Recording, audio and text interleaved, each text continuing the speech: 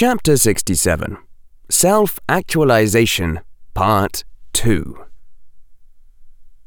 In the high reaches of Hogwarts, where rooms and corridors changed on a daily basis, where the territory itself was uncertain, and not just the map, where the stability of the castle began to fray into dreams and chaos without changing its architectural structure or apparent solidity. In the high reaches of Hogwarts, a battle would soon be fought. The presence of so many students would stabilize the corridors for a time by dint of constant observation. The rooms and corridors of Hogwarts sometimes moved even while people looked directly at them, but they wouldn't change. Even after 8 centuries, Hogwarts was still a little shy about changing in front of people.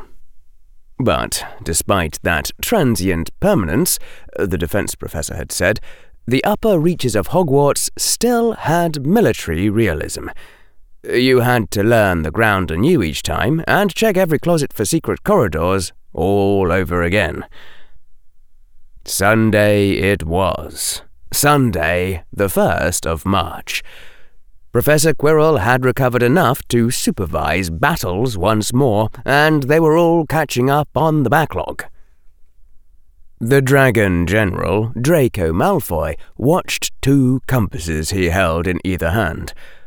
One compass was the colour of the sun, and the other had a multicoloured, iridescent sheen to indicate chaos. The other 2 generals, Draco knew, had been given their own compasses. Only Hermione Granger's hand and Harry Potter's hand would hold a compass that was orange-red and flickered in its reflections like fire, pointing always to the direction of the largest active contingent of Dragon Army. Without those compasses, they might have searched for days and never found each other, which was a territorial hazard of fighting in the upper levels of Hogwarts. Draco had a bad feeling about what would happen when Dragon Army found the Chaos Legion. Harry Potter had changed since Bellatrix Black had escaped. The air of Slytherin had begun to seem truly lordly now. And how had Professor Quirrell known that would happen? Draco would have felt a lot better with Hermione Granger standing alongside him with her 23 Sunshine soldiers in tow. But no, the Sunshine General was being stupidly proud and refusing to accept aid against General Potter. She wanted to take down Potter herself, she'd told him. The noble and most ancient house of Malfoy had maintained their influence over Britain for centuries by understanding that you couldn't always be the most powerful. Sometimes another lord was just stronger, and you had to settle for merely being his foremost lieutenant. You could build up quite a position of wealth and power over a dozen generations of being second in command. You just had to be careful each time not to let your house be dragged down with the fall of the lord you served. That was the Malfoy tradition which centuries of experience had honed. And so, Father had thoroughly explained to Draco that if he ran into someone who was obviously stronger than him, Draco was not to resent this and not to deny it, and not to throw a tantrum that could sabotage his potential position. But Draco was to make sure that his place in the next generation's power structure wasn't any lower than second. Granger, apparently, had never gotten this lecture from her own parents, and was still in denial about the obvious fact that Harry Potter was becoming stronger than her. So, Draco had secretly met with Captain Goldstein and Captain Bones and Captain Macmillan, and they had agreed to all do their best to make sure that Dragon and Sunshine didn't engage each other before they engaged the larger threat of chaos. It wasn't really violating the agreement against traitors. You weren't soliciting traitors if you honestly meant to help the other army. A high, ringing tone belled through the corridors to signal the start of the battle, and a moment later Draco shouted, "Go!" and the dragons started running. It would tire his soldiers. It would cost them something, even after they stopped and caught their breath, but they had to put Chaos directly between themselves and the Sunshine Regiment. Harry and Neville walked at a leisurely pace through the corridors, Harry watching the yellow golden compass that pointed toward the location of the Sunshine Regiment, and Neville keeping a lookout just in case they ran into someone else. Their footsteps sounded a bit thumpy, if you listened closely. "So," the chaotic lieutenant said after a while, "that's why you had us practice dueling with all that weight strapped on?" Harry nodded, keeping his eyes on the compass that led to Sunshine. If the apparent direction started to change quickly, then they were getting close. "I didn't want to say anything in front of the others, but a couple of weeks isn't a lot of time to put on extra muscle," said Neville. "And the balance is different, and I think this weighs more, actually. And doesn't this count as transfiguring a Muggle artifact?" "No," Harry said. "I checked that in advance. You can see it in Hogwarts statues, so some wizards used to wear it, even if they were just being fashionable for the Dark Ages." And since nobody would ever try this if they weren't fighting first-year students using weak spells like the Sleep Hex, it didn't count as giving away good ideas either. They came to a Y intersection. An annoying one. Neither corridor bent in quite the right way to take them on a direct intercept course toward where Sunshine would go as they followed the Chaos Legion following Dragon Army. So Harry chose what seemed like the better of the two options, and Neville followed. "We'd better try a quick silencing charm on this stuff when we get close," Neville said. "It's kind of noisy. They might figure it out." Harry nodded and then said, "A good idea," in case Neville hadn't been looking at him. They trudged on through the stone-floored corridor of the upper reaches of Hogwarts, lit by windows of plain glass or stained glass, now and then passing statues of witches and dragons, and even the occasional wizard knight in plate armor or chainmail. The Sunshine soldiers were striding through a long, wide corridor with their wands out and pointed.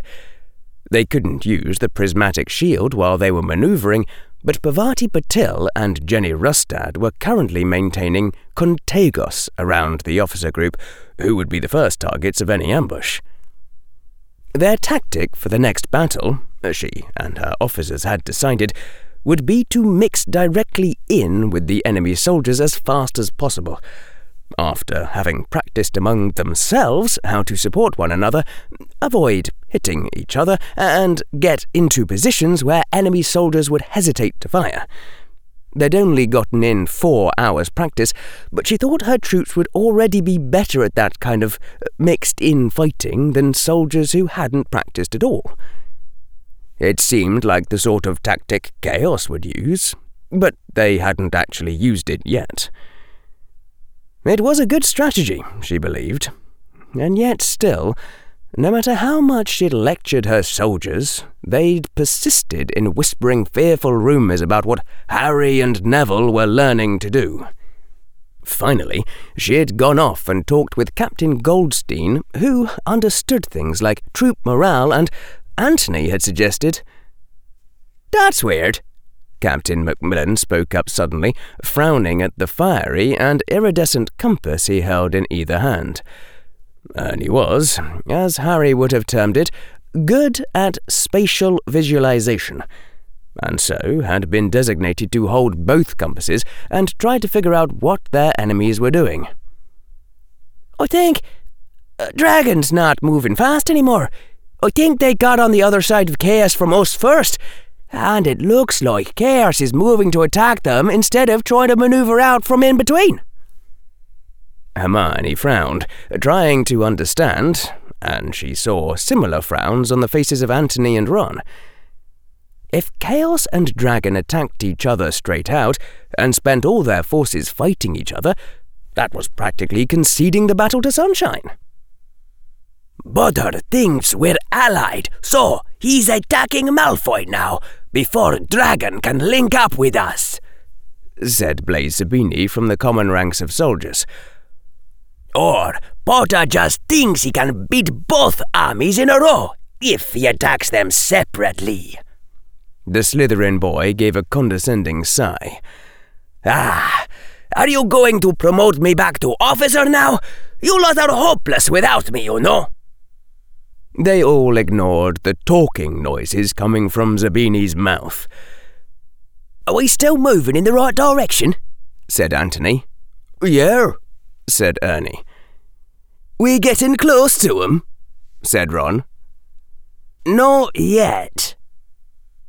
That was when the huge black wooden doors at the end of the corridor flew open and crashed into the wall, revealing two figures, almost completely enveloped in grey cloaks. Grey cloth stretched over their faces beneath the grey hoods, one of those figures already raising a wand and pointing it directly at her. And then the face of the game changed drastically as Harry's voice, high and strained with the effort, screamed the word, "Stupefy!" The dueling grade stunner blasted toward her. She was so shocked that she didn't start to move until almost too late as the red jet of light smashed right through the Contago shield to their front and she just barely dodged. There was a tingle on her arm as the red light went past her, and she saw out of the corner of her eye Susan getting hit and blown off her feet into Ron. "Somnium!"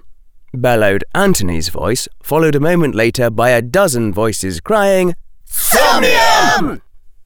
Hermione frantically pushed herself to her feet, and, as she rose, she saw the two figures in the grey cloaks just standing there. You couldn't see sleep hexes, the spell was too weak, but there was no way they all could have missed. "Stupefy!" shrieked the voice of Neville Longbottom, and another red jet shot at her. She fell in an undignified heap as she desperately twisted out of the way, and when she scrambled up, panting, she saw that this time the stun bolt had gotten Ron where he'd been rising from the ground. "Hello there, Sunshine," said Harry's voice from beneath his hood. "We're the Grey Knights of Chaos," said Neville's voice. "We'll be your opponents for this battle," said Harry's voice, "while Chaos's other army slaughters the dragons. And by the way," said Neville's voice, "we're invincible." The two boys in their grey cloaks and robes, grey cloth over their faces, stood facing Sunshine's entire army, seemingly unfazed by a dozen sleep hexes. Daphne heard a soft sigh from beside her, and when her head turned she saw that Hannah's lips were parted, and the Hufflepuff girl's eyes were huge, and she was staring at... It would have been hard to describe the jumble of thoughts that flashed through Daphne's mind as she realised that Hannah was staring at Neville rather than Harry, which in turn seemed to trigger some part of her into noticing that, in point of fact, Neville had been getting pretty interesting lately, as boys went.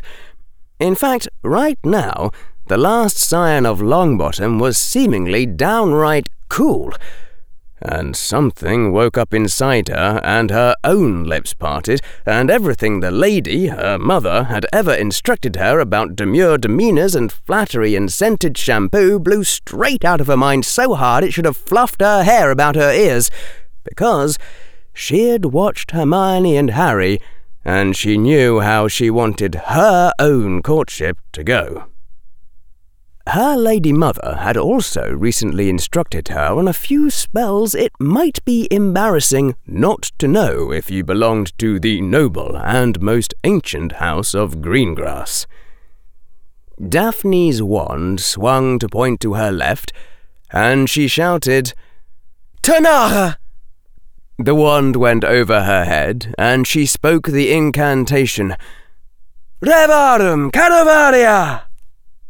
And finally she grasped her wand in both hands and shrieked, "Luxus Gladius!" The huge magical drain almost sent her to her knees, but she bore it, and when the blazing shape had fully formed and stabilized, the drain was a little less. Still, she had a feeling she'd better not try to fight with this for long. That everyone was staring at her went quite without saying, and she should have leapt forward to confront Neville with her hair billowing around her, but it was all she could do to walk forward steadily to level her most ancient blade at Neville Longbottom. That everyone moved aside and made way for her also went without saying. "I hight Daphne of the noble and most ancient house of Greengrass," she cried. "Greengrass of sunshine!" The dueling forms had gone completely out of her mind. She'd seen enough plays to remember death challenges and blood challenges, but she couldn't remember at all what was appropriate for this. She just pointed the incandescent sword toward the object of her crush and yelled, "Let's see what you got, Nevy!" Once again, Harry's voice shrieked, "Stupefy!" And later on, when she was remembering this, she could never quite believe she'd managed to do it. But she slashed out with her blade of light like it was a beater's bat and hit the stun bolt back at Harry, who just barely managed to twist out of the way. "Tanara!" shouted Neville of the noble and most ancient house of Longbottom. "Revarum Calvaria! Lucis Gladius!" For a few seconds, no one did anything but stare at Neville and Daphne as they started whacking at each other. They were both moving slowly, and Hermione guessed that the spell was taking a lot of strength out of them. It wasn't very impressive by comparison, if you were a Muggleborn and you'd watched certain movies, but you still had to give them extra credit for using lightsabers at all. "A point of order," said Harry's voice.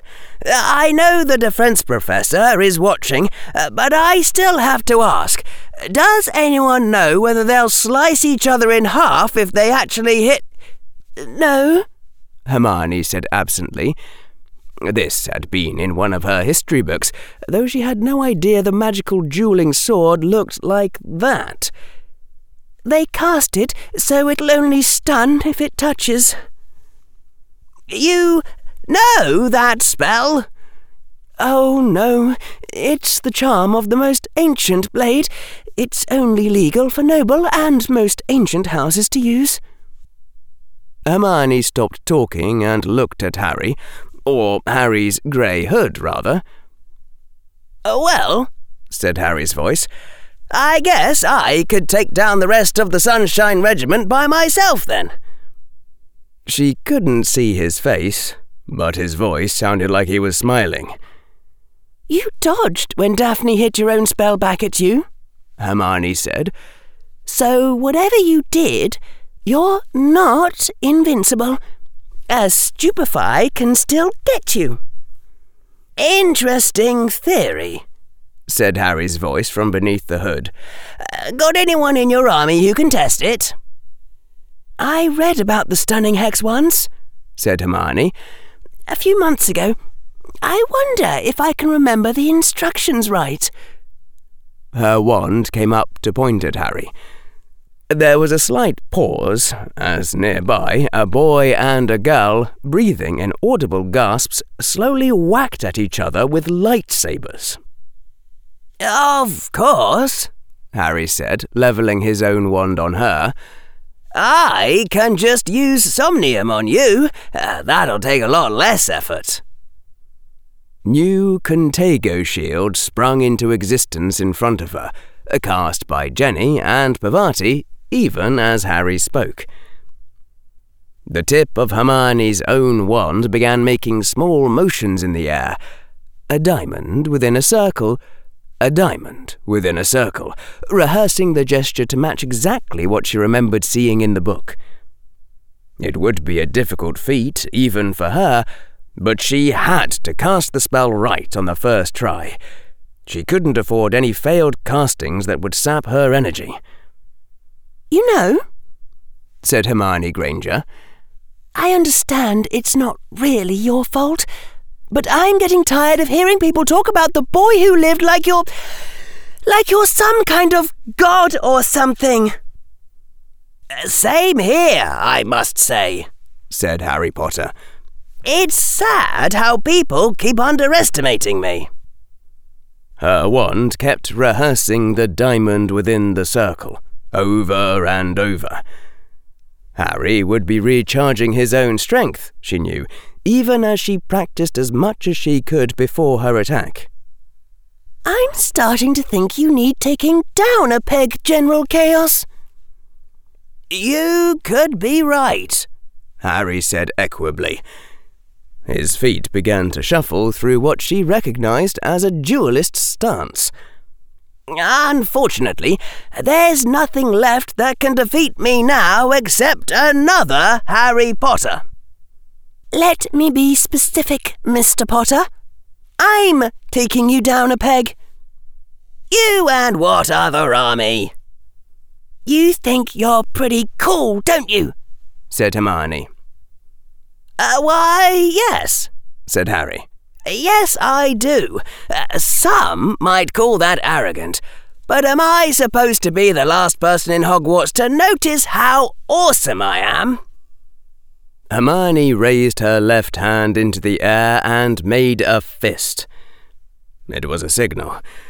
8 designated soldiers in her army would be pointing their wands at her and quietly casting Wingardium Leviosa.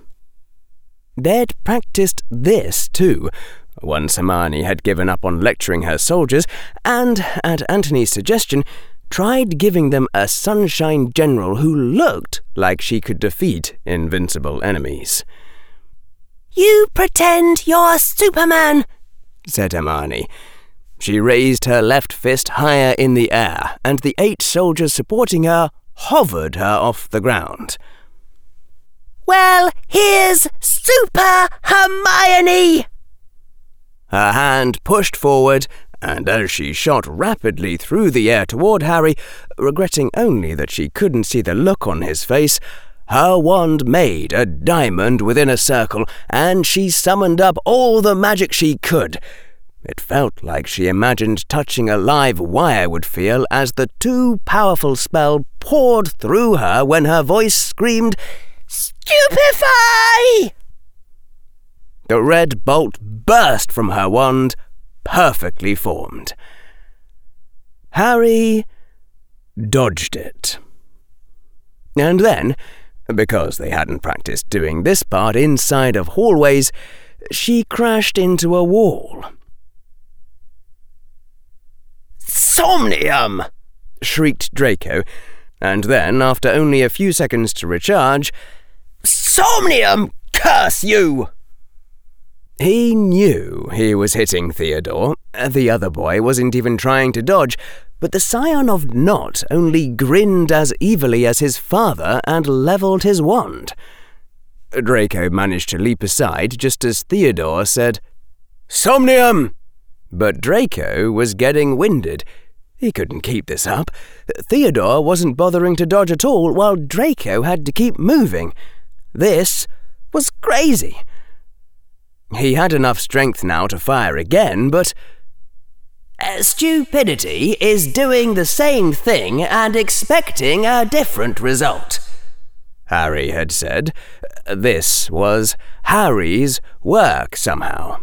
It couldn't be a Muggle artifact anymore, but Draco couldn't figure out what it could be, and he should be thinking of hypotheses and ways to test them, but he was too busy frantically dodging as Theodore laughed and shot another sleep hex at him.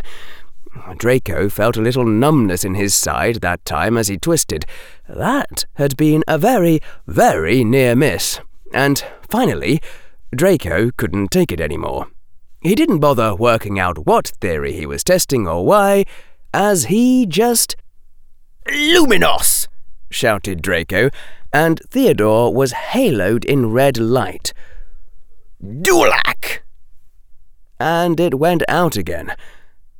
So, Theodore was still being affected by magic. Expelliarmus! And Theodore's wand went flying. That had been a good spell to cast anyway, now that Draco realised it. But Theodore was rushing toward Draco with his arms outstretched to grapple, so Draco yelled, "Flipendo!" And the other boy's feet were abruptly yanked up. And Theodore's back hit the ground with a surprisingly loud and metallic-sounding crash.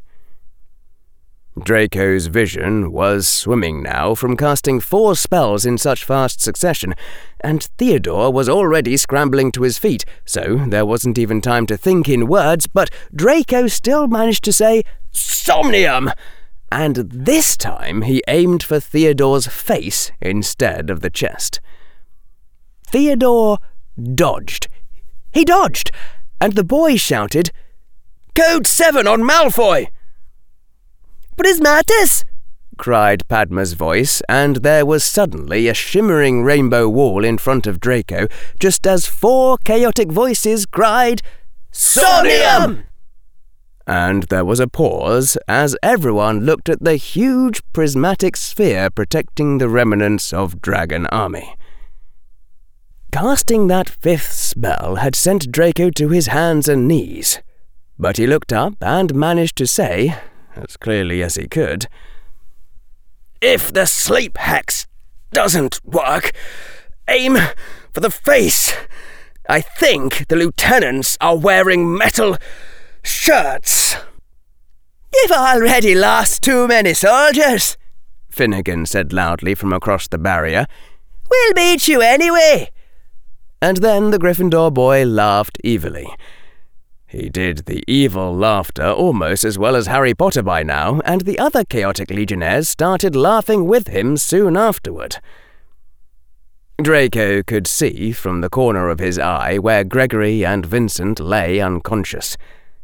Padma was still sustaining the prismatic sphere, the largest one he'd ever seen her cast, but she was breathing hard, still visibly sweating from when they'd all jogged to get into position. The Ravenclaw girl was a strong witch, but not an athletic one. He really hoped General Granger got here soon and hit Chaos from behind. General Potter and Neville of Chaos were missing, and Draco could guess where they'd gone. But 2 soldiers couldn't delay the whole Sunshine Regiment for too long all by themselves, could they? She knew it wasn't fair, that the other girl had given all she could, but Hermione still wished that Daphne had lasted longer. "Legan!" said Neville's voice from behind her as she flew, and there was the sound of a prismatic wall shattering. Hannah's voice desperately cried, "Somnium!" And then a few moments later, Neville's voice calmly said, "Somnium!"